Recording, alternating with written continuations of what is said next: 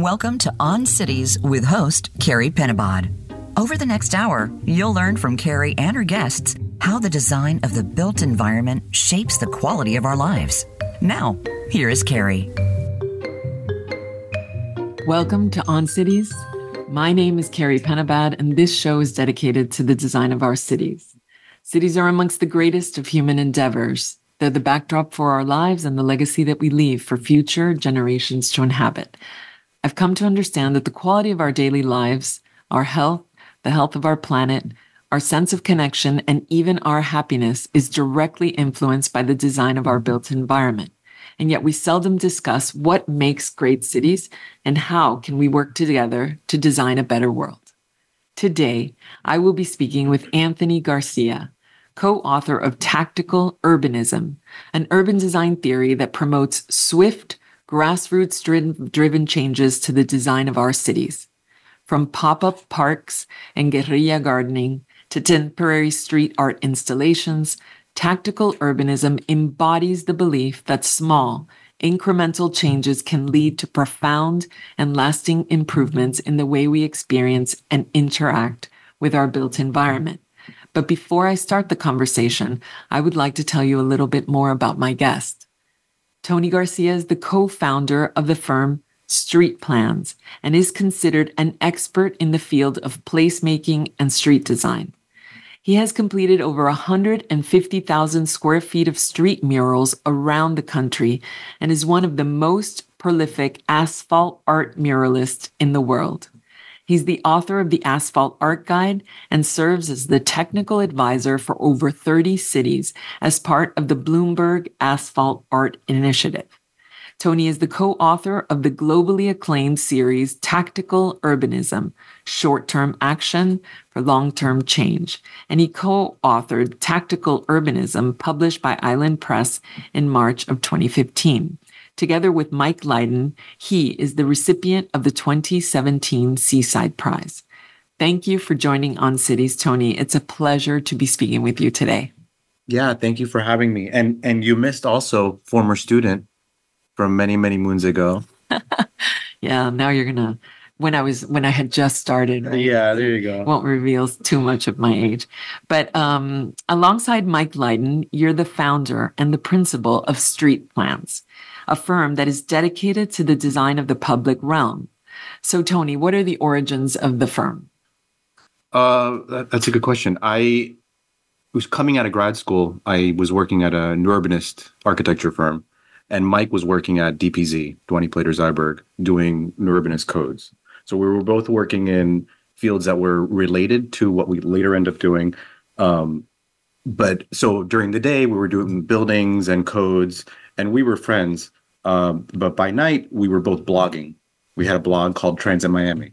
That was an advocacy blog. So we would write letters to the mayor, bug commissioners about bike lanes and crosswalks, and thinking about our lived experience in college and before, and how Miami was not where it should be. Mike at that time lived in Miami. And we just realized that we liked that more than what we were doing during the day. And around 2007, which is when the sort of Great Recession happened, work dried up, and we intentionally set out to start a firm that was focused on the street, because we realized more and more in our work as urban planners, the codes, buildings, all very important to our work. But where things kind of fall apart is the space between the buildings. So what does the street look like? How does it function for people? And especially traveling around the core of the United States, between the coasts, you find that a lot of the space that gets used up is just for moving cars. And so it was just a natural break from our professional activities with our firms to start the firm and just focus on streets and street planning, which is the name of the firm.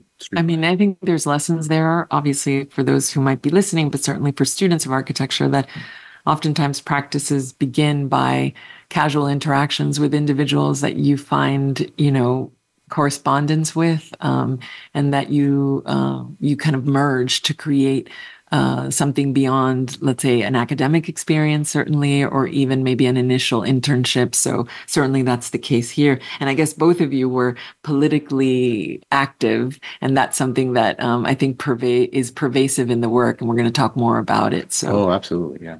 all right, so let's turn a little bit to the term tactical urbanism, which, as I understand it, emerged from a 2010 meeting of the Next Gen New Urbanists, which is a group that maybe you can tell us a little bit more about. And as I understand it, your partner and co-author, Mike Lydon, coined the term. Is that the case? Yeah. So the Next Gen is a group, or was a group, of new urbanists who were on the younger side. We were just out of grad school. And we were just meeting to talk about anything that we wanted to talk about that wasn't being discussed at the sort of academic new urbanist level, especially at the conferences, the Congress of the New Urbanism. So we would have these smaller get-togethers, and everybody would be responsible for presenting in a forum not dissimilar from this, just with our group. And you would bring reflections of your travels as a professional, or just anything that you wanted to talk about. And at that time, again, this is around the time of the Great Recession. So we're living here, and Mike basically is observing. He had just moved to New York, actually, observing the materiality and the types of projects that were being implemented under Bloomberg at that time. Which at that time, there was no sort of budget to do major street design projects in New York or really anywhere else. So they were using very low cost, inexpensive things. And there was an article in the New York Times about describing the materiality of Times Square and some of the other projects, and they called it tactical. And he sort of pulled that out and said, well, tactical urbanism really describes this body of work, which at that time we didn't really know what it meant. We every year, as we reflect on our practice, we realize how little we knew at that time of what we were doing, or what that term actually meant.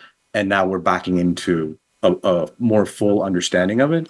It had been in use from the 80s to describe another sort of moment in the 1960s in Paris, and the relationship between tactics and strategies. So strategy is a larger scale thought about how you're going to do something, and a tactic is how you get to that outcome.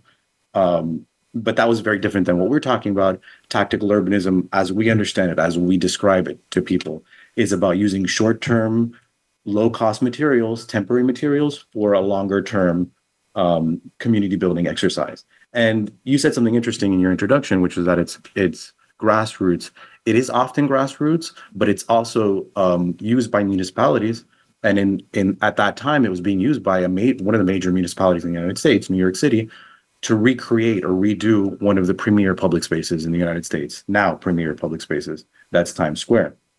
And Mike was seeing this independently of me. We were both observing in our travels all these things happening around the country. I happened to be in New York City on the weekend where they did the test of Times Square.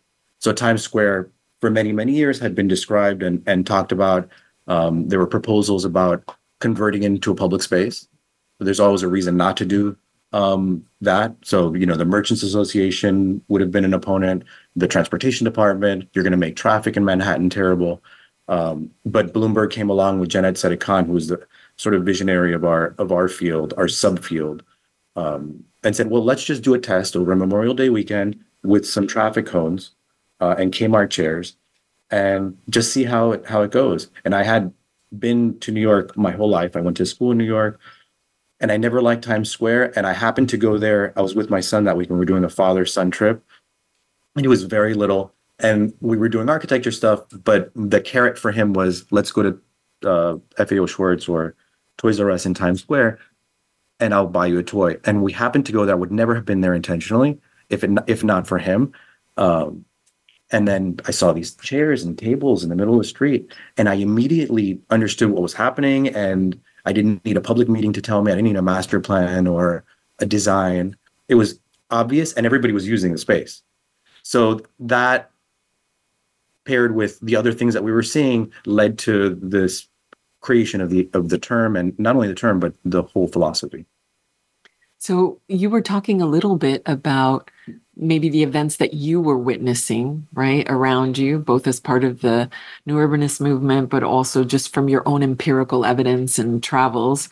But I've in researching many theories, they don't emerge in isolation, right? And as you, I guess, become more self-conscious about it, you start to search for precedents that may inspire you further. And so I can't help but think about Jaime Lerner's work, which he actually describes it as urban acupuncture. Right. Yeah. And it's his work in Curitiba, Brazil. So I was curious if the work of Lerner also played into your thoughts about tactical urbanism. And for the sake of our audience, if that is the case, maybe you could say a little bit about Lerner and his work there and how that may have influenced your thinking. Sure. So, as I said, I was doing this blog, Transit Miami, and my main focus in Transit Miami was transit and how we accelerate transit in Miami without spending billions of dollars and 20 years trying to get things done. So Jaime Lerner's work in Curitiba, he was the mayor of the city and accelerated and was able to implement a major BRT line. He's basically considered the father of bus rapid transit, where you take a lane of traffic and you create a bus lane, and then you create these modular bus stops. So I had known about him already from that work. And without even knowing any of the context of how fast it happened or how inexpensive it was, relatively speaking, I knew that there was something about it there. And then peeling back just the history as we were writing the book and thinking about how people have done this over time, it's not really a new thing.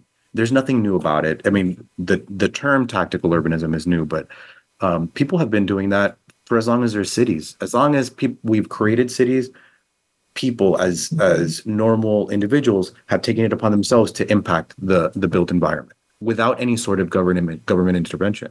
You think only really in the last 100 years or even less with the creation of the corporate entity of the city and the bureaucracy and the regulatory environment, especially that exists in the United States, that there's a huge separation between people and what they're able to do in the built environment. You think about the 1920s or the 1900s, the Sears catalog, the bungalows, like that's city building on a very basic scale. We don't think about that. We don't build our houses now. Nobody just chooses a house out of a catalog. Or in the 1970s, in Bogota, the creation of the ciclovia, just closing the street for people to inhabit the street. Simple, right? No expenses. These are all precedents. Or going back to the 1920s or 10s in New York City, play streets, the use of the street. It goes back to how we use the street now versus how we used to use the street. So, we're talking from the University of Miami School of Architecture, your alma mater, and also mine. And we're actually here with a group of students. And I'm curious how your training at the School of Architecture maybe fits into your work and the ethos of your firm. I would say it's foundational. And I tell people that all the time in presentations, when I'm speaking to students or just normal folks. The education that I got here was central and is core to the work that we do still today. The fact that we have to draw everything. I insist that we draw all the time because that's the only way that you're working through the problem. We do what Victor Dover likes to call propose and dispose. So tactical urbanism is a way of building out prototypes and getting them out there in the real world, seeing if it works or not. Oftentimes it doesn't work, but the first step, the step zero before that is just drawing out what it is. And part of what connects me back to the university is not just the idea that everything starts with the drawing, because it does, but also what are you drawing? You're not just drawing the building, you're drawing what happens all around the building. That was day one with George Hernandez and Oscar Machado. What's happening adjacent? What is your building fitting into? And what are you doing to respond to that context? It comes up every single day in our work. Just yesterday or the day before, I was in San Francisco with a group, of this size, laid out a map and drew everything that we were talking about. And it blew their mind that somebody was able to still draw in this day and age versus have a whiteboard and write a bunch of words. It was real. It was more real to them than any word on the whiteboard. And so now we can take that drawing, make it real, start to attach costs to whatever we drew and a timeline. So this section of pavement that we're going to take over is going to cost X amount of dollars. You have to talk to Public Works. This is the way that you do it. And it all comes back to the drawing, right? Yeah. I mean, I think, there is that saying, a drawing or a picture is worth 1,000 words. And I do think that drawing is a medium that connects us across cultures, because you don't need to speak the same language to be able to understand drawing. And there is a power to the making of drawings. And certainly the School of Architecture here at Miami has always had a very important tradition of drawing. I would say analog, which is what you're describing, right? By hand, but also the digital participates in this as well. It's just an ability to clearly communicate ideas through images. But I also think you said something important, which is the relationship between the individual building and the city, right? And oftentimes I think in the training of the architect today, we're still, I think it's an exception here at the University of Miami, but I think we still tend to train architects in a kind of object-focused way. Whereas I think what you're saying is that, yes, you can make an extraordinary singular building, but I think you must always understand the context in which that building takes place so that it can have the most meaningful contribution to really the longer term project, which is the building of the city. So yeah, I think those are two very important points. So let's turn a little bit, or let's return, I guess, to the topic of your work, because you publish a series of online guides that are entitled Tactical Urbanist's Guide to Materials and Design. And this research assists the public, as I understand it, in creating tactical urbanism projects in their own cities.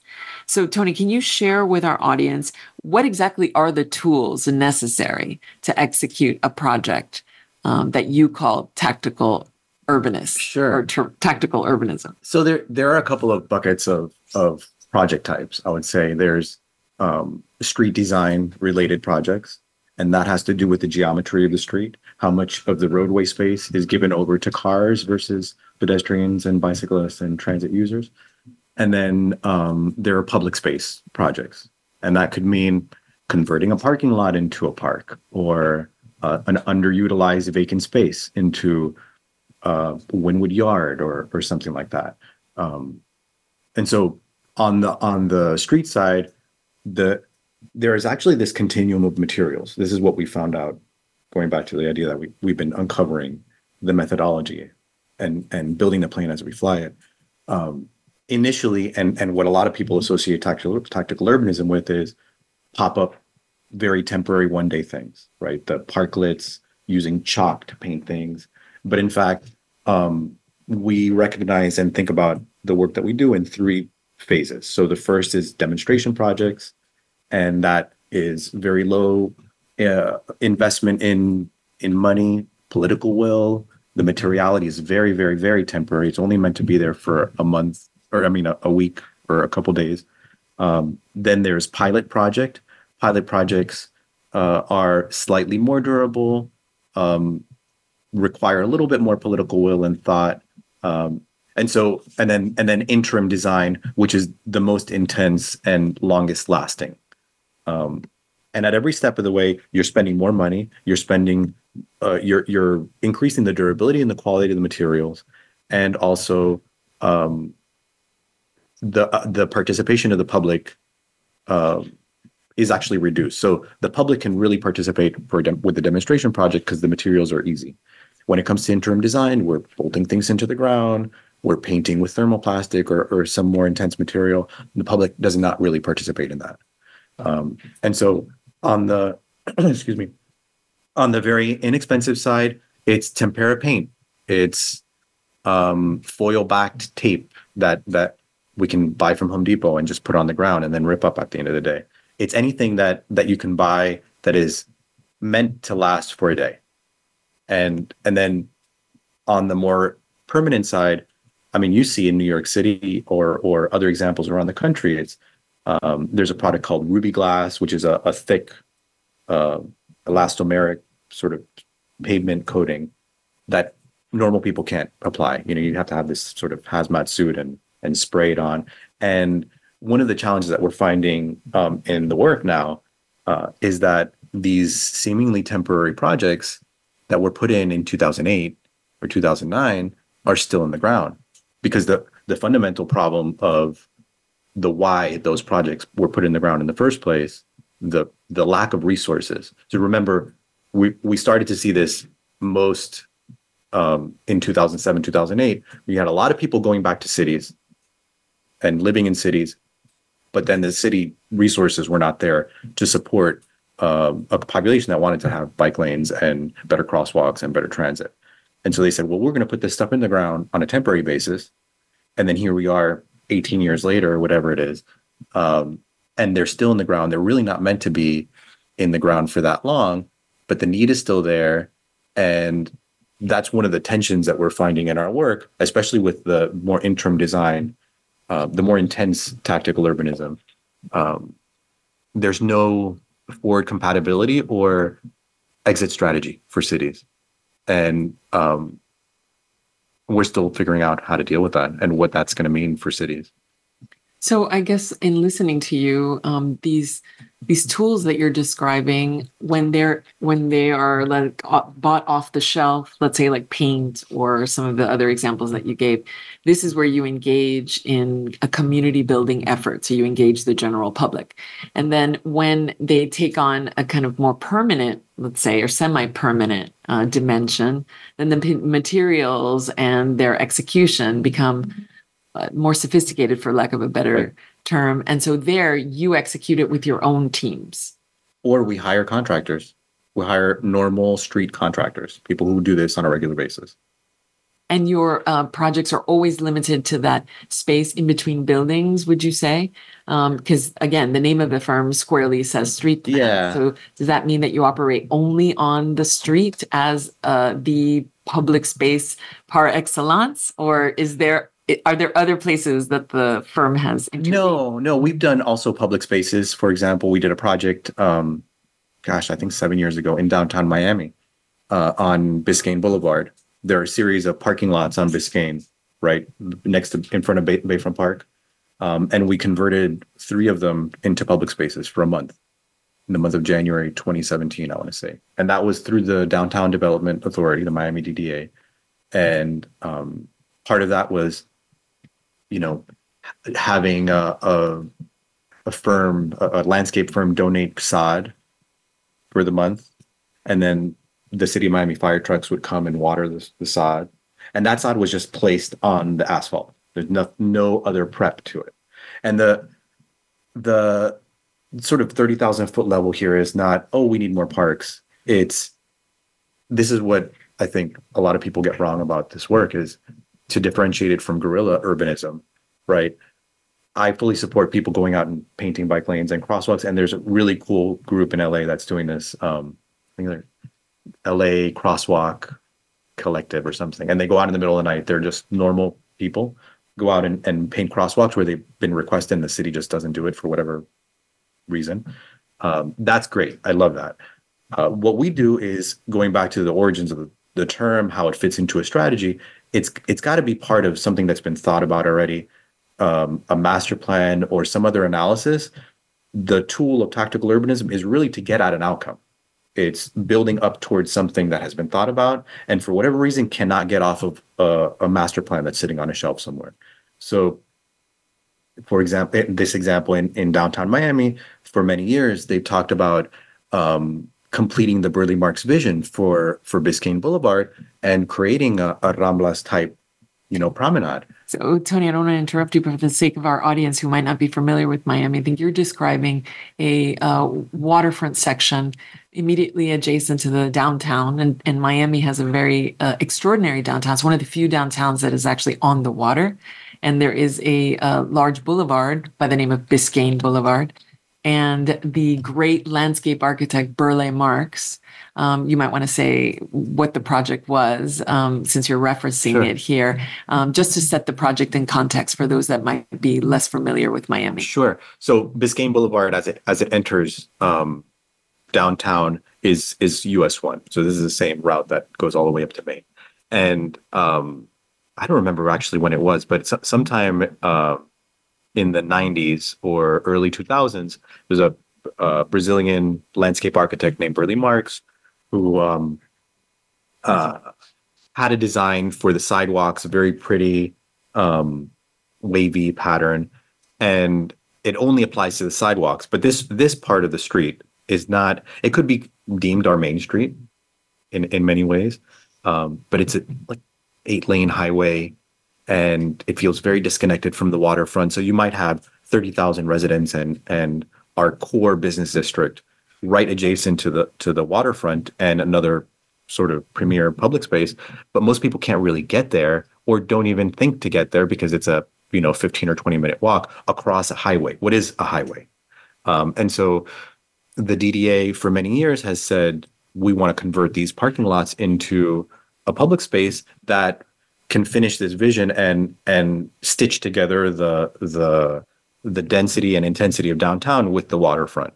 And part of the challenge here and a part of tactical urbanism that we have not discussed, which is the political side of it, is that the parking lots are owned by an entity called the Miami Parking Authority, and they make money off of that land.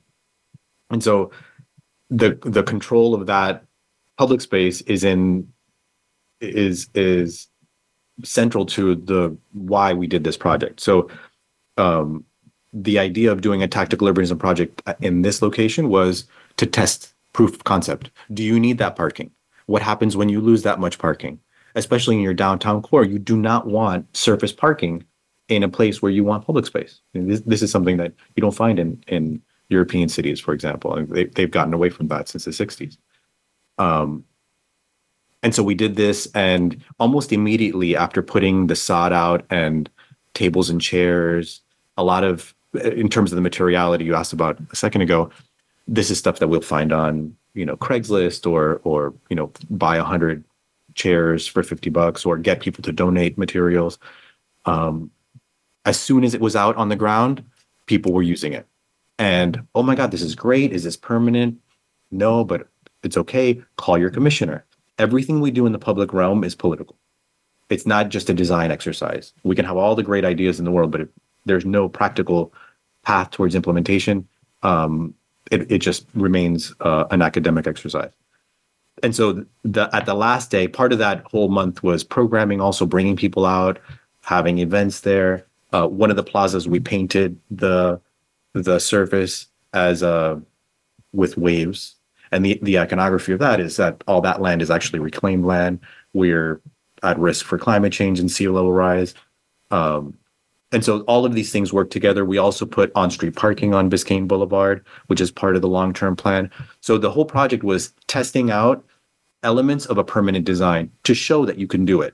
Because all you ever hear as a professional when you propose big ideas like Times Square is that you can't do that for whatever reason. And what tactical urbanism allows you to do is see in real life, does it work or does it not work?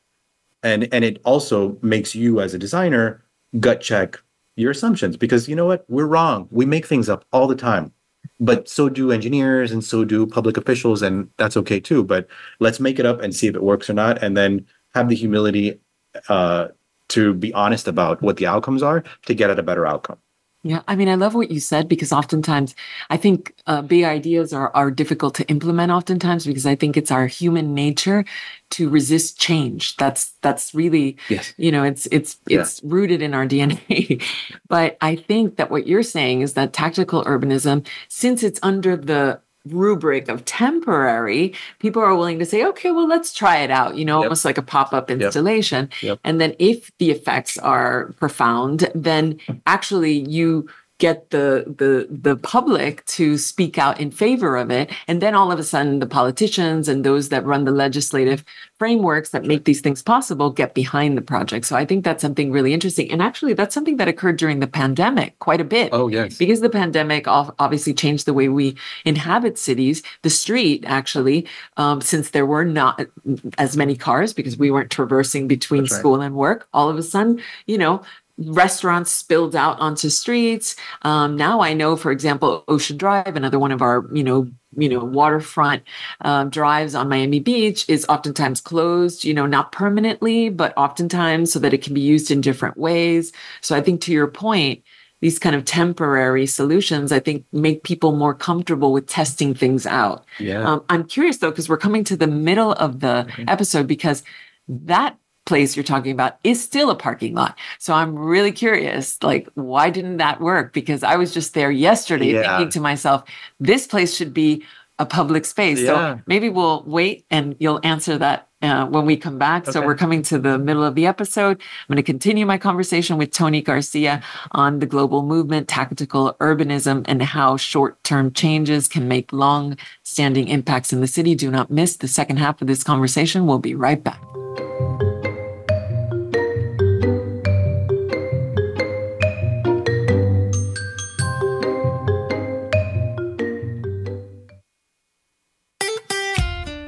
Follow Voice America at facebook.com/Voice America for juicy updates from your favorite radio shows and podcasts. Did you know that the quality of our daily lives is directly influenced by the design of our built environment? Our homes, our work, the way we move, and where we play are all shaped by the design of our cities. This thought-provoking new show from architect, urban designer, and educator, Carie Penabad, examines the complex forces that shape the making of our physical world. Lively conversations with leading experts in a variety of fields engage some of the greatest challenges facing our cities today, including climate change, affordable housing, embedded technologies, infrastructure design, architecture and the arts, urban policy, social mobility, and much, much more. Tune in every Friday at 11 a.m. Eastern Time, 8 a.m. Pacific Time, so that together we can design a better world.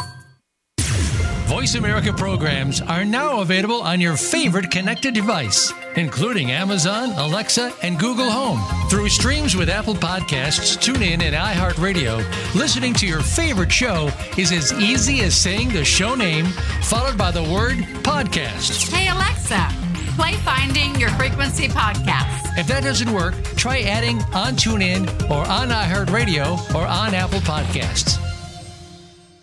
Have you become a member yet? Sign up now to become a member of Voice America. It's always free and easy. Plus, you get to take advantage of some great member benefits. Get unlimited access to millions of hours of on-demand content across all of our channels. Keep track of your favorite episodes, shows, and hosts in your own customizable library. Find out what shows you might be interested in based on your favorites. Plus, you get insider access with our newsletter. Membership gives you more. Sign up at voiceamerica.com and click register at the top right. The Internet's #1 talk station. #1 talk station. VoiceAmerica.com.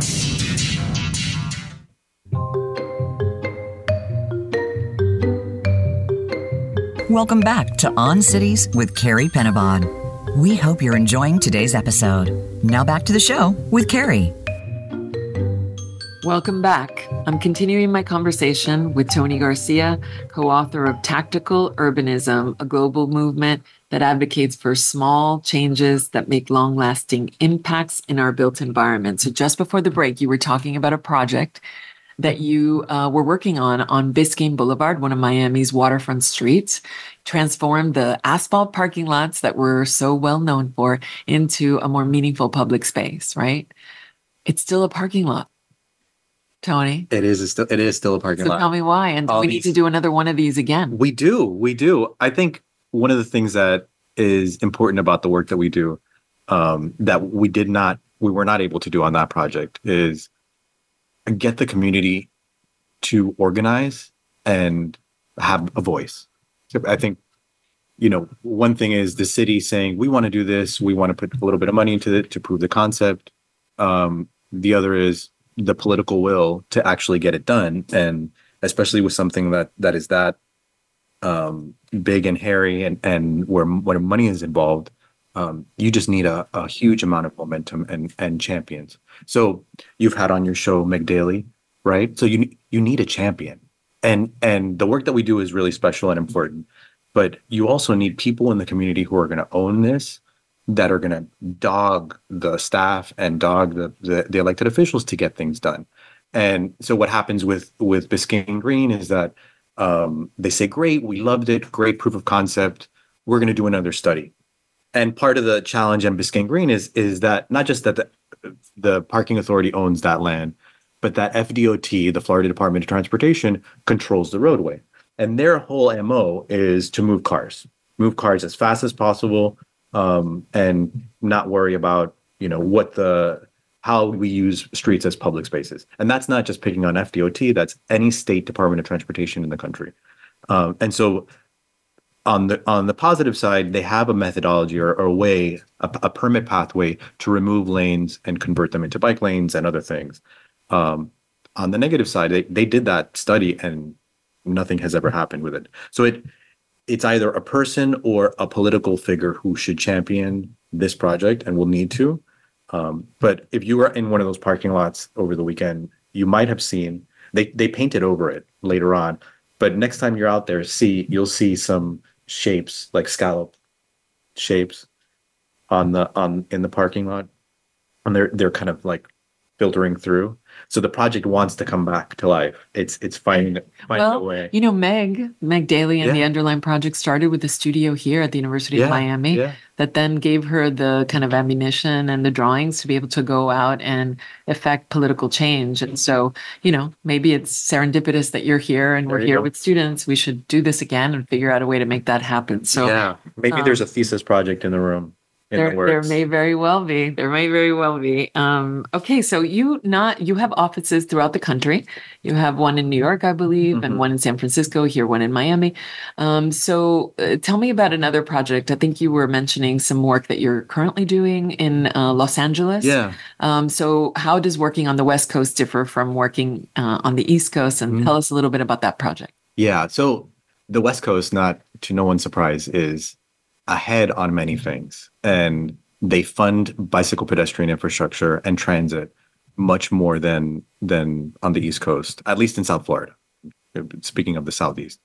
But there's also a greater openness and awareness of tactical urbanism. And just for clarification, on the more permanent side of tactical urbanism, we call that work quick build.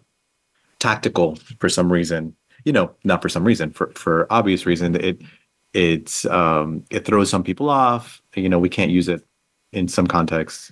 So quick build describes the work that is more public works oriented and more permanent. And so in LA, one of the projects that we worked on, I'll back up actually, we did a study for the federal government like 5 years ago, describing the way that transit agencies were using tactical urbanism to advance transit goals. So that might mean interesting bus stops or the design of bus lanes and other major transit infrastructure in the manner of Jaime Lerner in Curitiba. And from that study, we got a call from a client in Culver City, California. And Culver City is a really interesting community. It's an independent municipality within LA County. So it's not LA proper. It's where all the studios are, basically Amazon Studios, Sony Studios, Warner Brothers. Right in this very small stretch is where Gone with the Wind was made, and King Kong, The Wizard of Oz, all the way up until things happening today. So at the same time, they have a new rail line.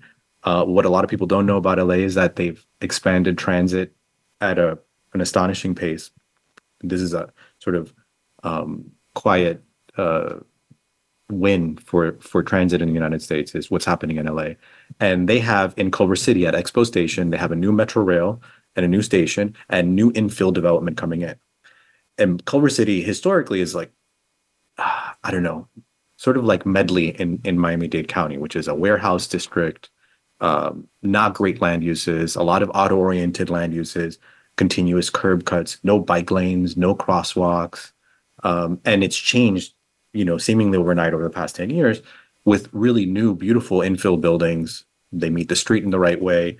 But the street still holds its old, it's passed as a sort of suburban industrial zone. So we were hired to basically create bus lanes in their urban core and going out to their neighborhoods, a mile about a third, 1.3 miles of bus lanes. And so what we designed for them was a protected, physically separated bus lane with temporary materials, tactical materials, and also a bike lane. Going back to your comment before about the pandemic, part of what made this a real project for them was that during the pandemic, they closed part of their main street, Culver Boulevard. Half of Culver Boulevard was converted into outdoor dining. So we were brought in the middle of COVID, in the middle of the pandemic, to redesign the street with bus facilities. And the bigger context here for your listeners and for the class is that it was a 4-lane street, 2 lanes in either direction with on-street parking. And we basically took it down to 1 car lane in either direction, and everything else was given back over to people walking, biking, or taking transit. So really big deal in Los Angeles, car city, right? And so fast forward, part of it was 30,000 square feet of curb extensions, a major asphalt art mural. And that was taking space on the roadway that was not being used for any other purpose. And you might see this space on the roadway right now. It's like anywhere you see the hatch lines on the street, that's fair game for us for asphalt art. We're not asking anybody to get rid of parking or anything. That's good space to take over for curb extensions, temporary curb extensions with asphalt art. And so it had asphalt art, bike lanes, bus lanes. We had a fabricator make these temporary bus platforms out of teak, very pretty, very LA. One of the things about LA is that they throw money at these projects. That's always a question. And the idea was that let's test it out, see if it works, right? This is kind of revolutionary for them. They had an engineer who was one of their consultants reviewing the project, and he was a very old school dude. And his mind was blown by the things that we were drawing. This is not going to work. You can't do this. We have a bike lane symbol with a ponytail. So, because the bike lane symbol right now is androgynous, it's not meant to be gendered, but we put a ponytail on it. And he sent an email saying that it was woke silliness to put a ponytail on a bike lane symbol, but it's just fun, right? So that was the kind of regulatory and review environment that we were in. And luckily they had the political will, a mayor who was really into this and sees the value of livable communities to his tax base, to the residents of the city, and a council that was also very supportive. So we did that. Part of the work involves doing things very, very quickly. So we were under contract in October, and we're building the project in November. So in less than a year, or almost a year, we went through design, public engagement design, procurement, and construction of a major public works project at a fraction of the cost of what it would have taken otherwise. And the other part of this that is not obvious, I think, to your listeners or to the class is we don't move curbs as part of the tactical work. We work within the curb line to curb line. So we're not moving sidewalks. We're just saying, how do we retrofit what's there in a temporary way to prove the concept? And then the design exercise is fundamentally different. If you're looking at a blue sky, tabula rasa, what can we do if nothing's out there? But if we're retrofitting things, we're like, how do we save some of this striping? And there's a frugality to the work that we consider when we're designing. And where is that project now? I mean, it was executed. So where is it now? Yeah. So now that it was a 1-year test, we did data collection. Part of the work also involves doing robust data collection to see what works, what doesn't work. Did it have the intended impact? And it was like triple-digit increases in bicycling, in walking. Not such great impact to transit, but that follows tracks a national trend for transit when in pandemic and post-pandemic, people stopped using transit. So transit usage has rebounded nationally anyway. But what happened was that there was a backlash, a bike lash, to the project. Less so about the bike lanes and more about the bus lanes. And the merchants in particular were very angry. They rightfully were hurting from the pandemic, and there's also just sort of a generational shift in consumer preferences, and they blamed it on the bus lane. So what happened was they voted out the mayor who was there and voted in a new mayor, and basically there was a very contentious commission meeting to decide what to do with the project. And what they decided was to reintroduce a bike lane, reintroduce another travel lane, so to restore the two travel lanes in either direction, but to combine the bus and bike lane, and to continue to test it out for another year or two. Mm-hmm. So it had an intended impact in terms of the learning. It's not what we would have advocated for. I mean, I drew out this other version as triage. Like, don't remove the whole project. There's still a lot of space on the road. I still see it as a win. But even in California, in the most liberal, blue of places, they struggled with the fundamental question of how we address climate change in this country, which is, it's a lifestyle thing. We're not going to solve this by not using plastic bags or bamboo straws, right? Like, people have to drive less fundamentally. And that's just very hard. It's a generational thing. The baby boomer generation, they don't see that as being core to the challenge, I think.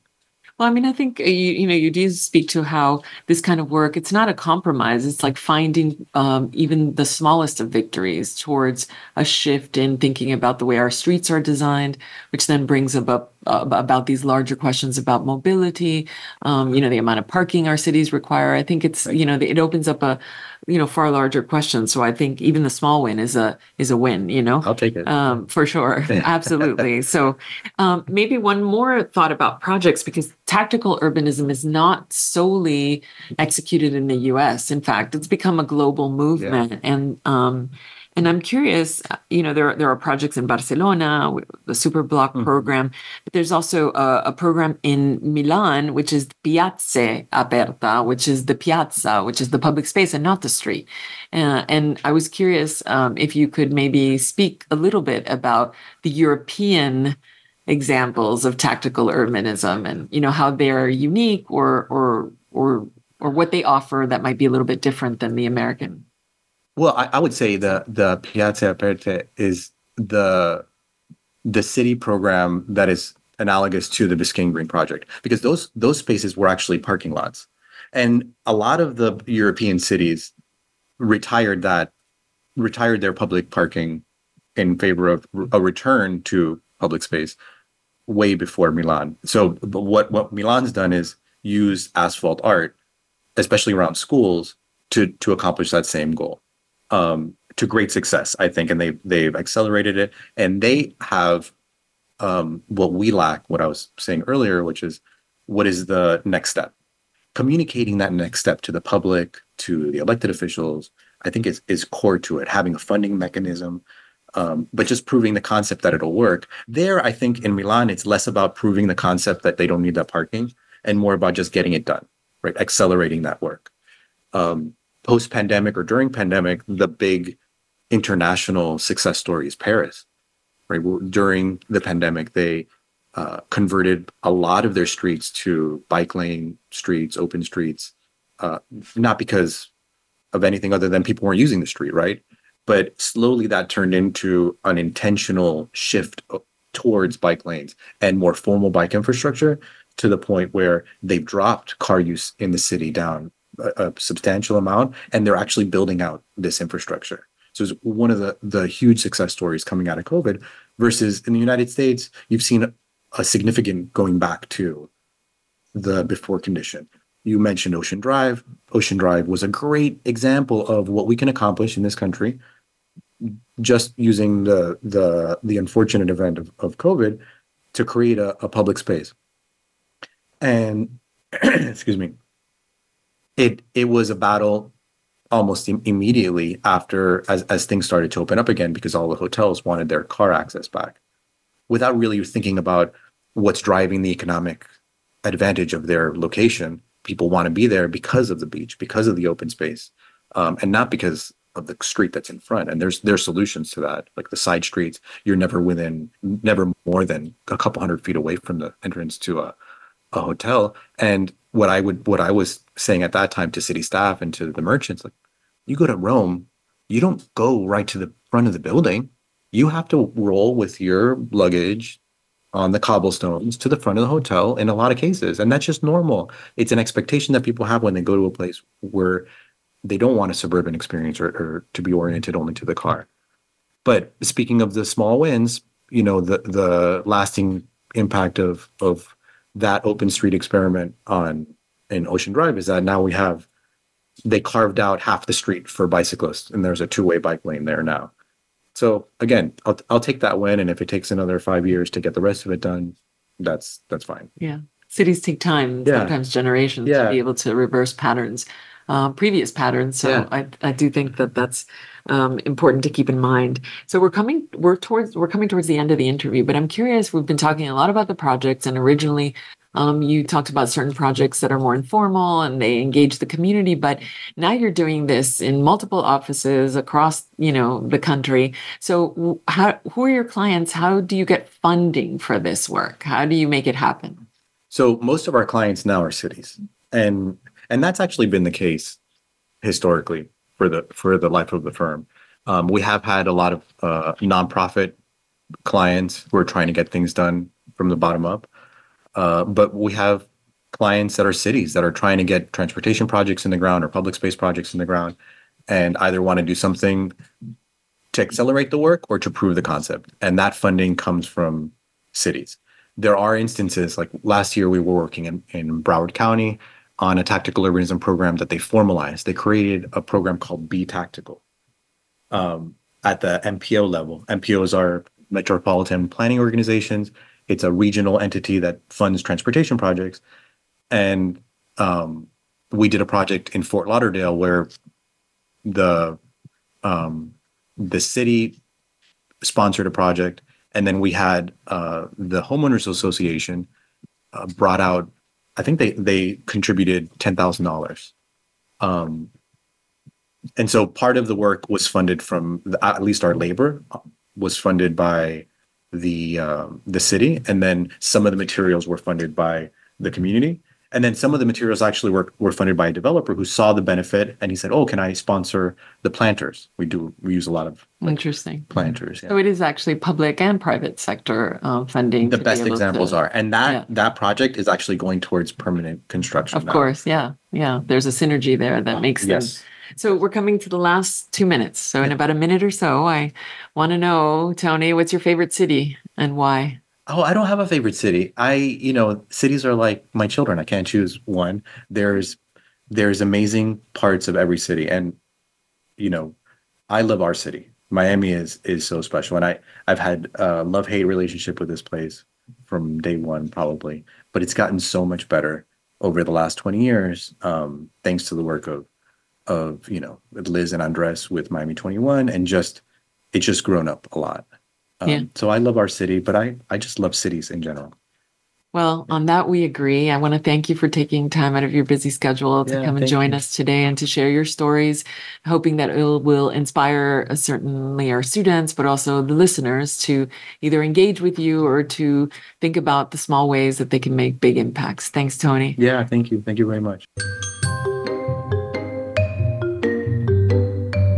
Thanks for listening to On Cities with Carie Penabad. We hope today's episode has given you some insight into how the design of the built environment shapes the quality of our lives. Please join us again next week